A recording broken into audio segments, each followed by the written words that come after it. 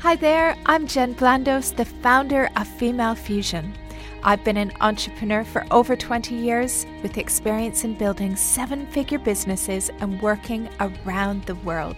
Originally, I'm from Canada, but I've been living in Dubai for the past 14 years. I've created this podcast to share my insights and expertise as a global entrepreneur and help other women start, build, grow, and scale their businesses. You'll also hear from some of the world's top experts and female entrepreneurs who will inspire and motivate you to achieve your business goals. So join me as we explore all that the world has to offer and build the business of your dreams. Let's get started. Hello and welcome to another episode of Women on the Rise. And I am so excited for today's episode because we are hosting my friend Maree Kirkpatrick from Australia. And Maree is a sales strategist. And ever since I've known Maree, I've said to her, you have to talk to my members of Female Fusion because this woman is a genius for everything sales related. And one of the things that female entrepreneurs hate the most is selling. And so today we have Maree, who is going to deep dive with us on everything related to sales. Hi, Maree. How are you? Hey, Jen. I'm awesome. I'm so pumped to be here. And I cannot wait to share with your awesome listeners more about sales and how sales can actually be really sexy. I may not have you convinced yet, but I think by the end of it, you may have a few light bulbs going off. Ooh, sales is sexy. I like that. Before we jump in, maybe just tell everybody a little bit about you and your background so they know where you're coming from. Perfect. So I have been running my sales consulting firm for about 8.5, 9 years. I have run businesses prior to that, but I feel like when I had those other businesses, I was very much hiding. I was looking for a business rather than following a true passion and excitement. And so my first ever sales consulting client came through from someone that I used to work with many, many years ago who had paid a gentleman to come in and train his team on how to sell. And it cost him a small fortune. And apparently the guy wasn't amazing. And so he said, I should have let you do it. And I walked out that door and I sat in my car in a dark car park and I thought, why didn't I say anything? And so I swore from that day that things were going to be different. So I called him back. Look, I'll be honest. It took me a couple of days to get the lady balls to call him back and say, let's have a go at this. You know, you would be my first client doing this, but I'd love to give it my best shot. And ever since then, I've found a really big calling for helping people learn how to sell in a really connected and relationship focused way, because I know the difference it can have on their business. And that's why I feel like sales is sexy. Making money is sexy. Making money easily is sexy. So if you learn how to sell and be really clear on how to sell what it is that you do, beautiful. I love that. And I love the story as well of your first client that's so special as well. I remember my very first client as well when I set up my business, and just those people that put the trust in you and give you the confidence to go for it are so special as well. Yeah, and they're the people that you never forget. So this was, as I said, nearly 9 years ago. It's probably over 9 years actually now that I think about it. But he probably doesn't even realize the impact he's had. And I'm so truly grateful and blessed for him and the journey that he's put me on. Well, that's fantastic. Now, you work a lot with female entrepreneurs. I find that female entrepreneurs sell differently, don't they? And there's this fear too, like so many, and I hear this as well from so many female entrepreneurs that they're like, I can't sell. I can't sell. I don't know how to do it. What do you see are some of the challenges that female entrepreneurs maybe have that maybe other people don't have when it comes to selling? Yeah, so men and women do very much buy and sell very differently. But I think when it comes to women, and the reason why I'm so passionate with working with women is We are so much more than just about making money. We want to make relationships. We want to make a difference. We want to connect. We want to build those relationships. And some of the challenges that I feel that come up for women is that they put their self-worth on their product or service or their dollar value or their pricing, and they take it so personally, when men just don't even seem to care. They will go and throw things out there and see what happens, where women, we take it personally. We are such more emotional beings than what men are. Not that men aren't emotional, but we do things very differently. And so when I help women sell what it is that they do, it's all about building that connection, building that relationship, and doing things that make them feel good. You don't have to sell in a hustle, pushy, uncomfortable type of way. That's not what sales is really about. If you ask me, some people may disagree, but I feel like if you can build connections and relationships are life. It is, you know, when you say connections and relationships are life, I emphasize this so much, because people will say things like, oh, you know, I'm so busy, I don't need to network. Or I'm so busy, I'm trying to do work, I don't need to go to networking, I don't need to meet people. And I'm like, how are you going to grow your business? Yeah. If you're not meeting people? And I was thinking about this the other day, just even in my business, that the growth that I've experienced in all of my businesses are a result of people who I've met, who if I was sitting in my office, I wouldn't have encountered these people, that I actually had to go out and connect and meet with these people. Yeah, absolutely. I'm an introvert, and I was having this conversation with someone today that didn't believe I was an introvert. But I completely am. Like, my energy and managing my energy is really, really important for me. And I get that energy sometimes from being alone. I do also get energy from being out and about and talking to people and connecting and stuff like that as well. But I think it's more along the lines of, you don't know who's out there until you get out there. You don't know who you can meet. I mean, I went to a function last week and met a lady for one of my other businesses that was literally standing behind me. And I had emailed her a couple of weeks ago and hadn't heard anything back. And then she was literally standing behind me. She was like, oh, Maree, I got your email. You're on my check-in list. I'm so sorry I haven't gotten back to you. And I was like, wow, if I wasn't at that event, I would never have established that connection a lot more deeper. So, yeah, absolutely.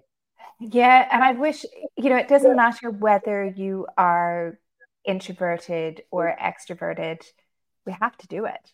And even if you feel uncomfortable with it, that it doesn't mean that you have to go to big events where there's hundreds and hundreds of people, but you never know who you're going to encounter and who you're going to run into that might lead to that magic new contract, or they might know somebody who they go and refer to somebody else. I'm in London for a few weeks right now. And one of the things that I found is, even I've been meeting people when I've been in London, and I've connected them to other people, and they're actually going on and doing business right now. And I'm thinking, how incredible is that? Just the power of connection and meeting people that actually leads to other opportunities. Yeah. And I think the other thing is, especially women, we love to talk. We love to kind of talk, and whether it's about business, whether it's about life, whether it's about kids, whether it's about relationships, all of that stuff, we love to talk. And I don't think you can ever really determine where your next business connection is going to be. I have made connections on the side of sporting fields. I have made business connections at Saturday evening events. I have made connections on a plane, that's a 3-hour flight, and I'm sitting next to someone that owns a business and they're needing help from sales. And so you're sitting there talking, like, you just never know where that connection is going to come from. So, yeah, I think it's really, really powerful. It's just amazing what the universe throws up, right? And to be open-minded to all of those different opportunities. Yeah, absolutely. What would you say, how much does mindset play into sales and selling? I think mindset is huge, and I think it's something that people underestimate when it comes to selling. your mindset can make or break, I believe, a sales deal or closing or that new relationship starting. I know when I go through an up level and whether I'm selling something new, I still have wobbles around, will this sell? Can I sell this? Is the sales chick going to be able to sell what it is that she does? But if I don't have a finger on that pulse for my mindset, I could spiral down into a very unpleasant, not fun place to hang out. I also see mindset stop people from doing stuff, and I don't think that's ideal either. But if you can manage your mindset, and I also talk to a lot of my clients about, if you've got a sales process behind you, it takes a lot of that thinking and that worry out of it. So you know what those steps are to go from having those conversations, your messaging, all that sort of stuff, through to paying clients and beyond. So mindset is huge. Absolutely. And you were mentioning as well that you have certain techniques or steps that people need to follow. Would you be able to share some of those that people need to think about? Sure, absolutely. So if I look at the sales process, I won't go through all of them here because obviously we don't have unlimited amount of time. But and I'm going to find you to do a masterclass as well. I'm going to pull you into Female Fusion and get you to do a masterclass. Yes, let's do that. I love that. It means we can get belly to belly and people can ask questions and stuff like that too, which is what I thrive on. So the sales process starts with that first connection. How do people come in contact with your business? What does that look like? And then through to, if you are having a one-on-one sales conversation, what sort of questions are you asking? What does that look like? How do we really understand where our potential client is coming from, what it is that they're wanting, and where they currently are to where they want to be? And then how do we walk them through where they are to where they want to be, using our products and services as the solution to move them forward? And also saying that it's okay if they are not the right ideal client for you as well. You do not have to work with everyone. And I think that's the other thing with women in business. Sometimes we feel like we have to please everyone. And as of today, I'm giving you permission that you don't. You just don't. It is not worth your time. It is not worth your energy. It's not worth your essence. It's not worth any of that.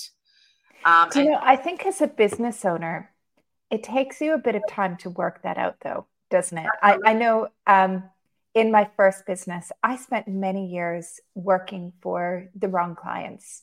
And it was just because I was chasing after the money. And, I felt this pressure that I had to say yes to everything.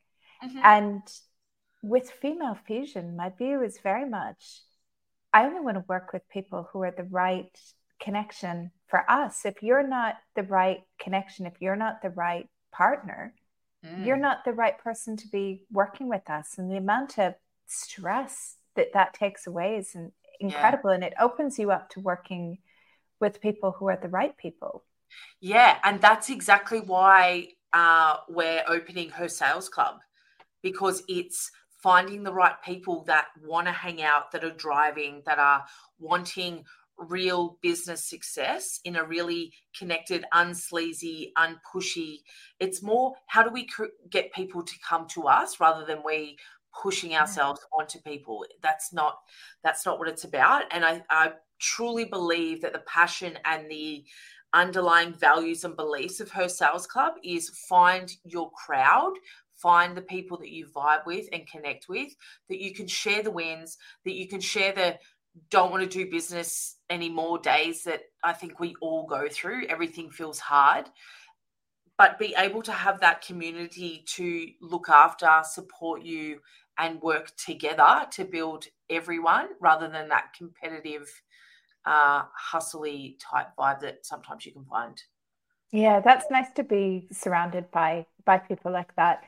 Also, as well, as we were saying too, that men and women sell differently. And one of the things that I found, I remember when I established Female Fusion a few years ago, we were doing a workshop on sales, and I had a look on the Amazon bestseller list for sales books. And out of the 100 sales books that they had, the top 100, there was one book written by a woman. And I thought, that says it all. Like, that is why women feel so uncomfortable with sales and with selling, is because the way that guys are selling for the most part is different than how women are selling. And especially if you've never had a business before and you're having to do the sales thing, if you read one of these books that you're just like, ugh, gross, I don't want to do that. That is not how I want to sell. Yeah, I How totally would get it. you? Yeah, you need to write a book, first I of know all. you've So been you telling have, me that for a little while, Jen. It's on the yeah, plan. Stay tuned. It's on the plan. you need a book. Um, Yeah. but how would you say we sell differently compared to men? I think it's about nurture. I think it's about connection. I think it's not just the money. I remember, as you said before, like there can be times in business when we first start that we are looking for every dollar that comes through the door. Like we say yes to anything. And I remember when I had my first big client, big paycheck, and the money hit my account and I looked in my bank account and I was like, wow. And then I jumped in the shower and I remember thinking, this isn't what I thought it would feel like. I thought it would change everything. I thought it would make me feel differently. It But it never just, does it? no, no, it's Yeah. still the same. It's still the same head on the same pillow at night. It doesn't change who I am. It doesn't change where I'm going. It doesn't change any of that.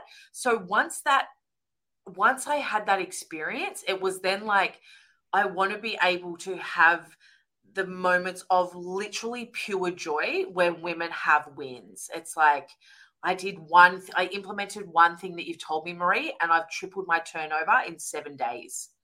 Like, wow, like that is cool. And it's about having those people that you want to jump up and down with and scream at the top of your lungs because they finally get it. They know that what they do works. They know how to sell what it is that they do. That stuff's powerful. It's really Mm. powerful. I haven't seen many men that give that same enthusiasm and support and nurturing and understanding of what that really truly feels like from a soul level. I think that's, yeah. I love that. And, I always find it funny that you hear people say, oh, women are really mean to each other. They're catty, they're competitive. I'm like, what are you talking about? Like, Yeah. all the women that I hang out with are super supportive and positive and cheering Yeah. you on. Um, and that's really nice as well, to have that community of women, whether it's in something like Female Fusion or your sales club that you have as well, to be surrounded by those women that will inspire you and lift you up, even when you feel a bit low. Yeah, absolutely. Absolutely. And I find that competitiveness, there are some women that are quite competitive. I find that I've met other salespeople that are like that, which is totally fine. That's them, not me. And I find that if you go back to where they learnt to sell, it comes from the white guy in the suit. And that's been Yeah. my experience, And so it's Sorry, like, white guys in suits. yeah, no offense to any men in suits or anything along those lines. I was taught by the same men in suits. Yeah. But when it felt uncomfortable for me, it was like, I don't want to do this anymore. How can I do it my way? How can I create the systems and processes that are going to support me, that's going to increase my conversion rates and my retention rates and all that sort of stuff, but also meet some really great freaking people along the way that you end up becoming really good friends with. All my clients are my Yeah. friends. I would go and have dinner with them. I'd go and have a hot chocolate or a wine. I don't drink coffee either. That makes me sound really unfun. But I'm not. I promise I am fun. But they're the people that you would want to pick up the phone and talk to and have those great conversations with. And also pick up the phone when things aren't necessarily working well for you too. That is a cool thing about having your own business, I think, especially when you start to get over that fear of saying yes to everything, that you can work with nice people and you can work with the people that you want to work with. Yeah. It makes life so much nicer, doesn't it? So much nicer, so much freeing, so light, so much, yeah, lighter. Yeah. Yeah. What about rejection is something especially in sales, that can feel quite heavy. And I see this as well in Female Fusion and with some of our members, that when somebody gets rejected, that it can really knock them for a while and even have them doubting whether they should be having a business or not. What do you recommend to people to overcome that rejection? Rejection is going to happen. There's no ifs, buts about it. It's going to happen. If it's not happening for you, you need to increase your prices because you're too cheap and everyone's saying yes to you.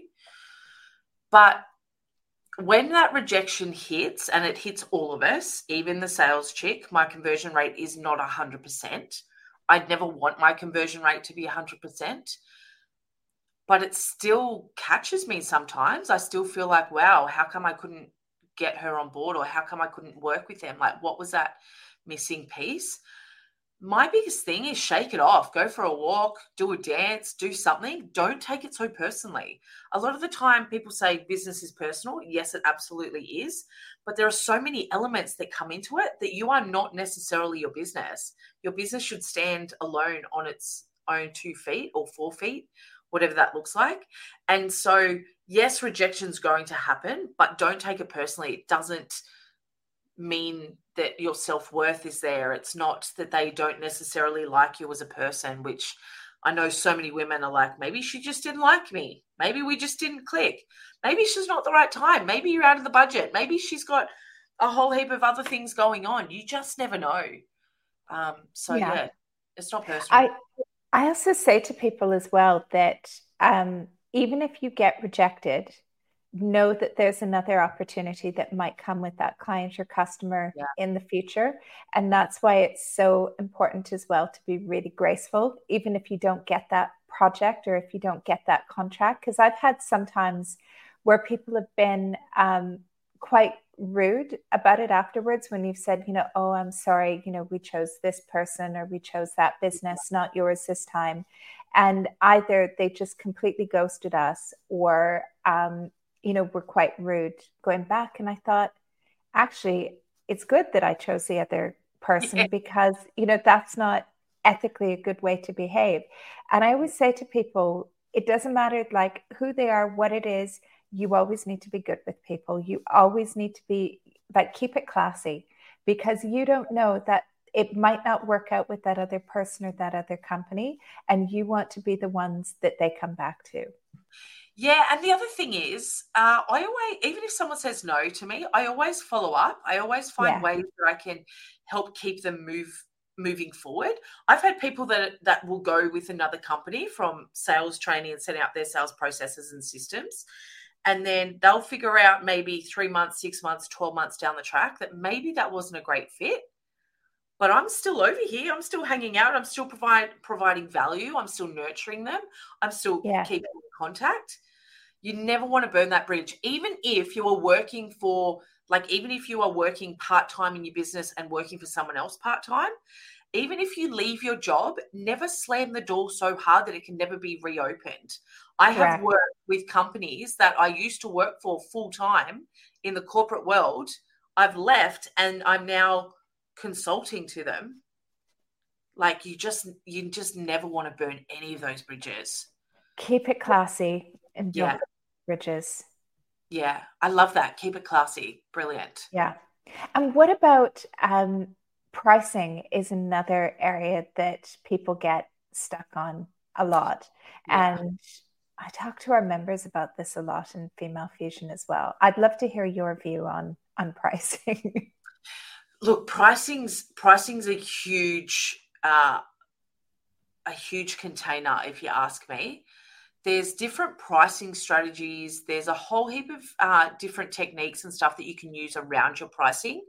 What I find happens with women in business is that they price something based on either an hourly rate or how many hours they've got to work or do with that client, where it's better to look at what is the value you're providing, and to also understand that whatever you charge doesn't mean that that's what you get in your hand. As a business owner, there's owner's drawings, which is completely separate from expenses, profit, tax, super, all that stuff. So your pricing is not based on your self-worth. It's not based on what you want to be necessarily earning per hour. Look at it from a value, like how much value are you adding to your clients? What are they getting from working with you, from your products or your services? I mean, if we even, I was using in an example from a workshop I ran recently, the difference between buying a cheap and cheerful handbag versus buying a designer handbag still solves the same problem to a certain degree, still holds all your little bits and pieces and phones and wallets and keys and all that sort of fun stuff. But there's a very big different price point in both those products.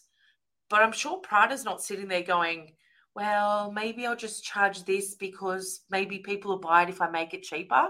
They're not even considering that sort of stuff. Yeah. They're looking at as what is their positioning in the market and basing their pricing around that. And it is, and the other thing as well is when people go too low, that people also question the quality of your product or your service. Even if it's like amazing, amazing, amazing, that they'll look at it and go, well, it must not be good if she's the cheapest in the market. Yeah. I think there is such thing as too cheap. Yeah. And I think the other thing I see is that people don't charge enough. And then what happens is they are delivering so much value and they either end up burnt out or it's not financially feasible for the business to keep running at that price point. And so they do huge price increases and upset the people that have been watching from the sidelines for a little bit, waiting to jump in. So I think it's better to have a good pricing strategy around what it is that you're doing. And if you start off low, what sort of increments are you looking at? How regularly are you looking at them? And what can you do to make it small jumps rather than a huge leap? Yeah. And that is, I guess it depends on what it is that you have for your product or your service. I tell this story often to our members that when I first set up my first business, it was a training company. And I thought, okay, I'm going to be so busy. I'm going to be cheap. People are going to come to me because I've got the best price in town and I've got the best training in town. But they looked at it and were like, well, it's the cheapest in town. It must not be good. I then took that exact same training and made it the most expensive. So I think I like 3x the price. And within about 2 or 3 months, all of my courses were sold out because people were like, oh my God, it must be amazing. Look at this. I want to go with the most expensive. And it's kind of that psychology that goes with it. Absolutely. There is psychology around pricing. And I talk to my clients about this all the time, and it's something that we're really going to focus on when it comes to her sales club. I have pricing calculators that people can jump in and use because I feel like pricing, there's such a big scale that you can play with. Even when you go to buy a TV, there's never just one TV. There's 3 TVs, there's 5 TVs all in a row. And a lot of the time people will say, well, I don't want the cheapest one, because that's obviously not going to be as good. But maybe I don't need to buy the most expensive, so I'll go somewhere in the middle. And so if you can understand the psychology around the pricing and the psychology around sales, it can be a huge game changer and make things so much easier for you as well when it comes to pricing what it is that you do. It's funny how we do that, isn't it, as human beings? Because you described exactly what I would do for a TV as well. I might look at the really expensive one and go, oh, that looks quite good. No, it's ridiculous. I'm not going to pay 5 times the price as the cheaper one. But then looking at the ones in the middle about where's the benefit, where's the added value, what's going to be the best for me. Yeah. I always say to people, I'm not the cheapest salesperson you can work with. And I never, ever have any intention of being the cheapest. Yeah. I just don't need to be. I don't want to be. I feel like I provide really, really good value. So if they're looking for the cheapest, I'll let you know as soon as you knock on the door that it's not going to be me. Yeah. So, yeah. What do you think?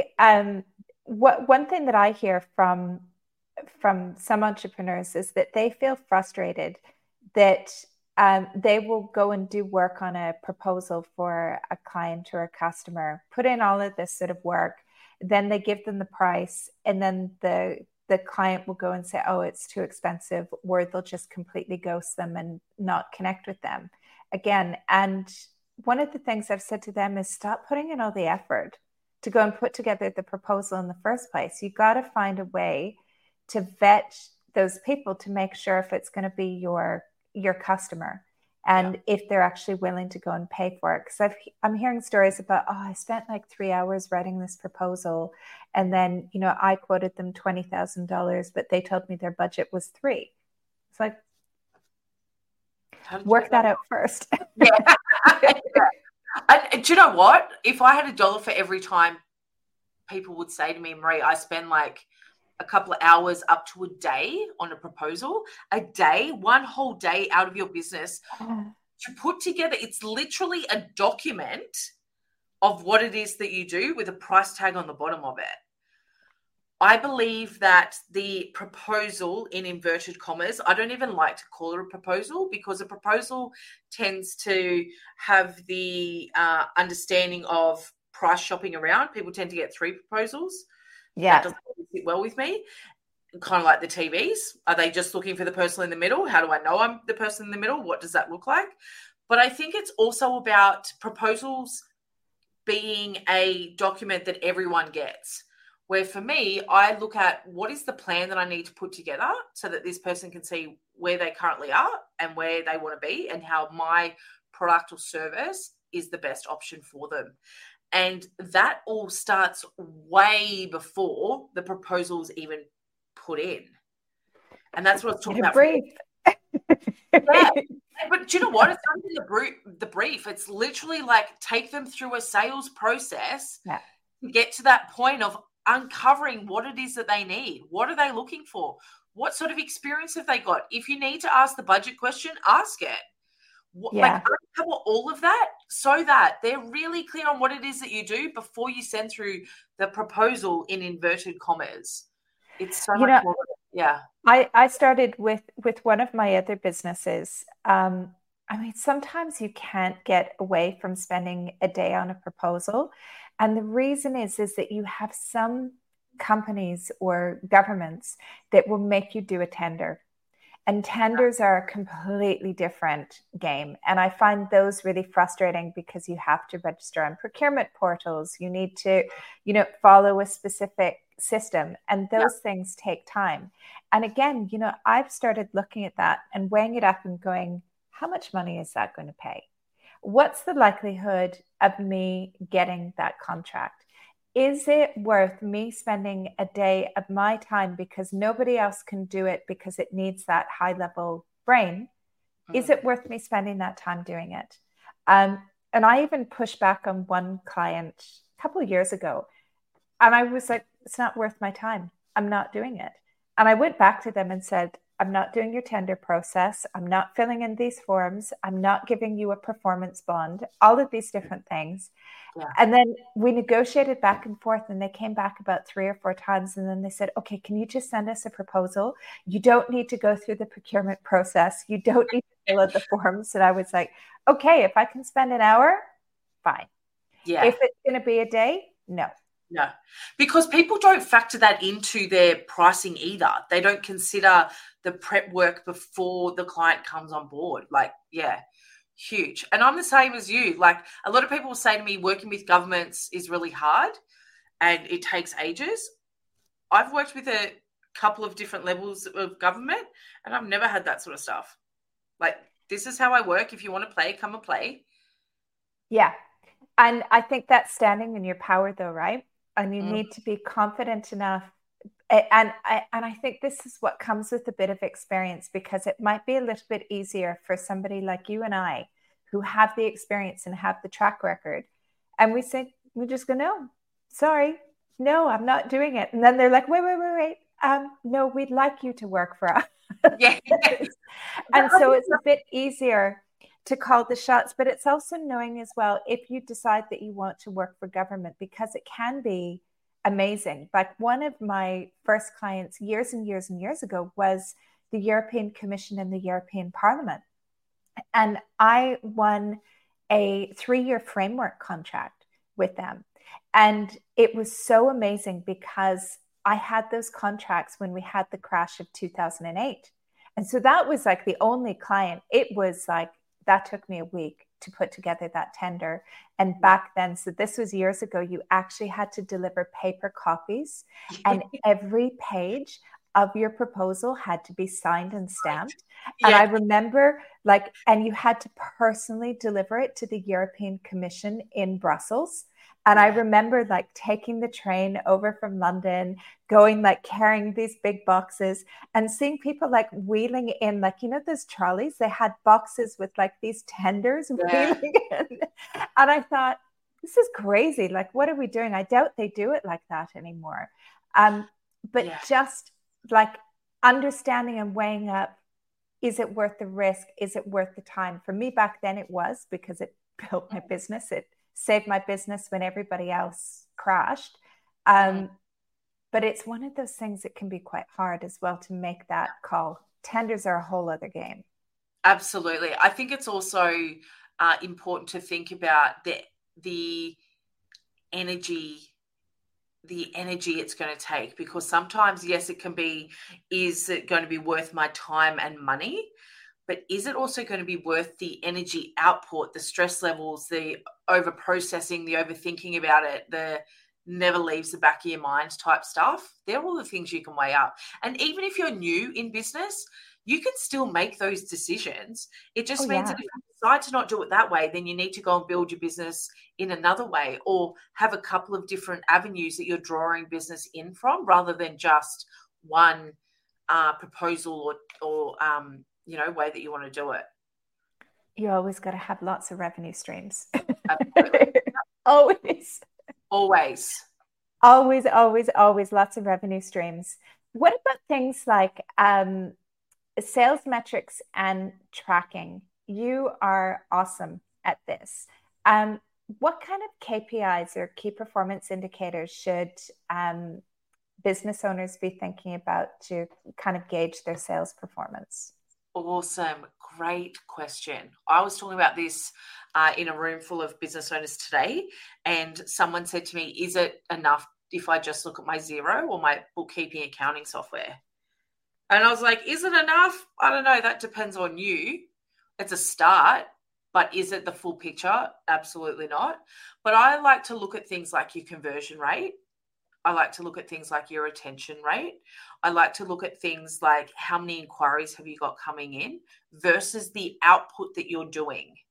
So if you are running a whole heap of webinars, if you are running and putting out a whole heap of social media posts, going live, doing all the bits and pieces, and the leads and inquiries aren't coming in, you need to look at those metrics. How much energy is it taking? How long is it taking you to do? Are you paying people to do anything along those lines? Is it equaling in dollars coming back into your business? So I also like to look at that. I like to look at how many leads are we losing? What's that lost lead number look like? So if, for example, we're doing Facebook ads and we're getting, easy maths, 100 people coming in and 50 people then move on to the next stage in our sales process, what happens to those other 50? What are we doing with them? How can I put together a strategy around looking after them, re-engaging them, warming them up, finding out what it is that they need? Why did they sign? Why did they connect in the first place? That's a really great metric to look at too. So it just depends on what those metrics are that are important to you in your business that are going to work for you. So I think conversion rate is a huge one across all businesses. I don't know many businesses. I don't think I've come across any business that hasn't needed to look at their conversion rates. Even the amount of hits on your website can be important if you're running purely online. There's a few key metrics that you can look at, or key performance indicators. I also think that business owners, especially women, forget to also check in and assess how they're feeling within the business. Are they exhausted? Are they feeling like they're pushing rocks up a hill? What does that look like? What can we change? What can we implement? What can we systemize, streamline? All of that sort of stuff, I think, is a really big indicator that sometimes we don't always look at. We think if we work harder that things will work. It doesn't always And work. actually, sometimes you need to work less to be able to have that brain space to be able to create. Absolutely. Someone said to me the other day, I tend to go to business events for a few reasons. Yeah, there's the networking element of it, but it's also being able to give myself the time and space and being in a growth environment that allows my creative juices to flow. So, yeah. And I think when you're building a business, you sometimes forget about that, don't you? That it's you're thinking hustle, hustle, hustle, I have to hustle, and not realizing actually it's not just about the hustle. No. It's about having the time to slow down. Yeah. Sometimes you can go, sometimes you need to slow down to increase your speed. Yeah. I find that all the time. I find that when I'm not feeling creative, it's when I have so much work going on that it's not giving me that space to be visionary. And then the moment that you do it, so funny. I have a team meeting and they're like, "Yep, Jen's had a day off. Jen's been at the beach for a week. Look at these ideas," because you do have that time to just go, "Okay, I need to catch up on my sleep. I need to eat healthy." And then all of a sudden, all of these amazing ideas come to your head as well. Yeah. The other KPI that I like to track within my business is team capacity. Yeah. Is my team working at 100% where they're potentially on the verge of burnout? Do they have enough space for them to also be creative in what it is that they do? I bring specialists into my business because they're good at what they do and I'm good at what I do, and together we grow. But what I find is that sometimes we push our team so hard that they're at maximum capacity. And so there's nothing else we can get out of them. Or the other side of it, I've worked with clients that I will go into their business, we'll start working together for a couple of months, and then they will hit maximum capacity they cannot serve any more people. And so look at that, what does that look like? How do we take that next step, that next level? Looking at that sort of capacity as well is something that I look at on quite a regular basis, weekly, if not monthly. Yeah, that's so true with team, actually. And that's one thing we even look at within Female Fusion, because we find we have a couple of launches a year. And when we have a launch, our membership numbers massively increase. And that means that the team is going to be serving members more, providing more support. And we always look at that and go, do we have enough people? If we grow by this number, are we able to handle that? And the last few times actually we've had launches, we actually hired about 6 weeks before we had a launch, just because we knew that those numbers were going to increase. And I realized that I didn't want to have all of these new members and us playing catch up and trying to embed a team and teach them that. But it takes time and having that experience and also being able to trust that process, because there were the questions of, but what happens if I don't get those numbers? What happens if I hire somebody and I don't have the work? Yeah. So it's a bit. And that's a huge consideration. Someone said to me today, how do you start the process of hiring someone? Do you get them to work on commissions at the start because maybe you don't have the money there to build the team, but you want the sales, but you don't have the money? Like, it's that chicken, egg, horse cart situation, right? Which one do you do first? I think it's also about looking at, if your team isn't at capacity, what will take it to capacity, and what indicator do you look at to go, okay, now's the right time to hire before that they're at that 100%. I had a client that when I first started working with him, he was probably about 45% capacity. He was a service-based business where people came into his shop and all that sort of stuff. And within, I think it was 6 to 9 months, we built his business so quickly and so streamlined, and the systems and processes were working so well. He hit capacity where he had a 6-week waiting list. And I was like, well, that's not good either. Like, people are going to go somewhere else. And so he went and bought another commercial property and built a whole new workshop so that he could manage that capacity as he went. So, yeah. And I guess it's just trusting in that and knowing when when you do make that investment. But there's one other thing I wanted to ask you about that I think is really important that you touched on. And that is the whole idea of your best piece of new business is from your existing clients. And I think entrepreneurs forget this sometimes, that they're so busy chasing the sale and not looking within at what they have already. Yeah, so I look at that as your retention strategy. And I also look at it from a concept of farmer versus hunter. A lot of business owners are out there hunting for more leads, for more business, for more sales, where really some of the best gold is already in their database. They've already worked with you.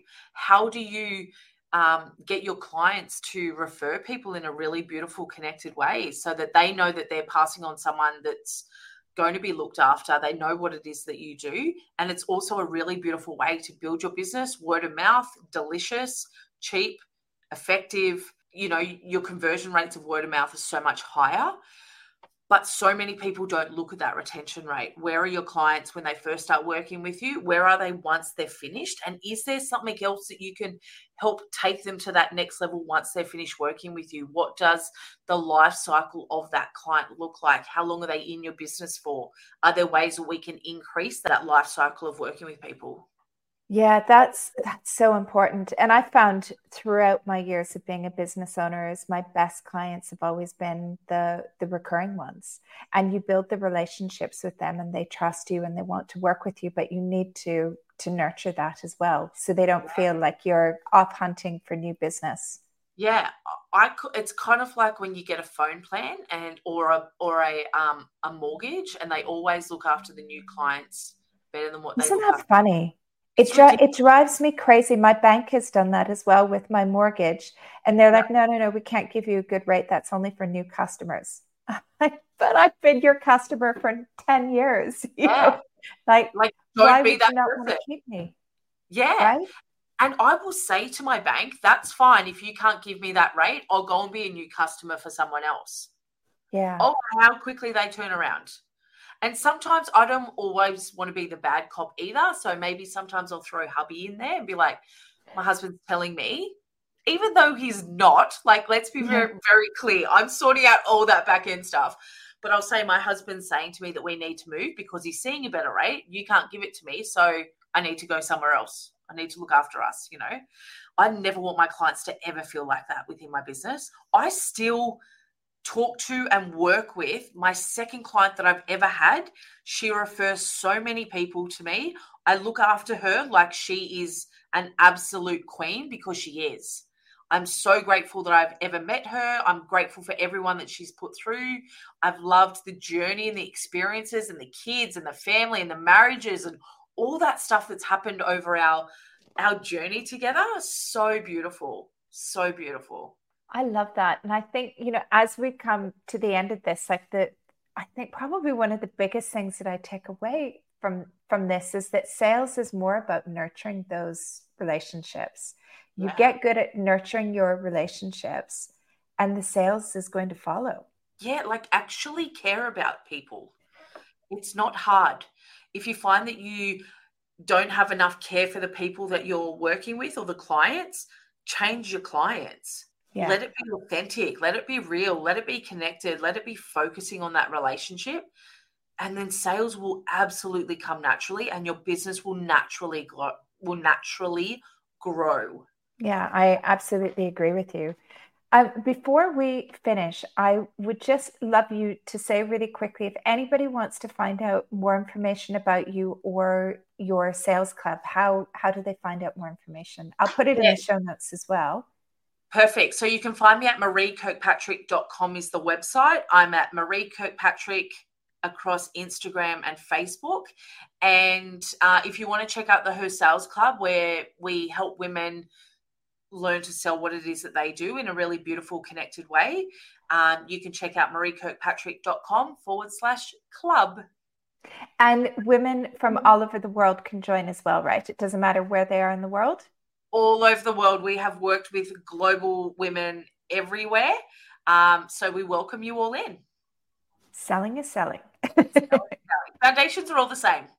Amazing. Thank you, Maree, so much for joining us today on Women on the Rise. Pleasure. Thanks, Jen. Thanks for listening to this week's episode of the podcast. If you'd like to join our membership, the doors are currently closed. But if you put your name onto the wait list, you'll be the first to know when we're accepting members again. If you're a female entrepreneur, this is the best place for you to connect with other female business owners and work on starting, building, growing, or scaling your business.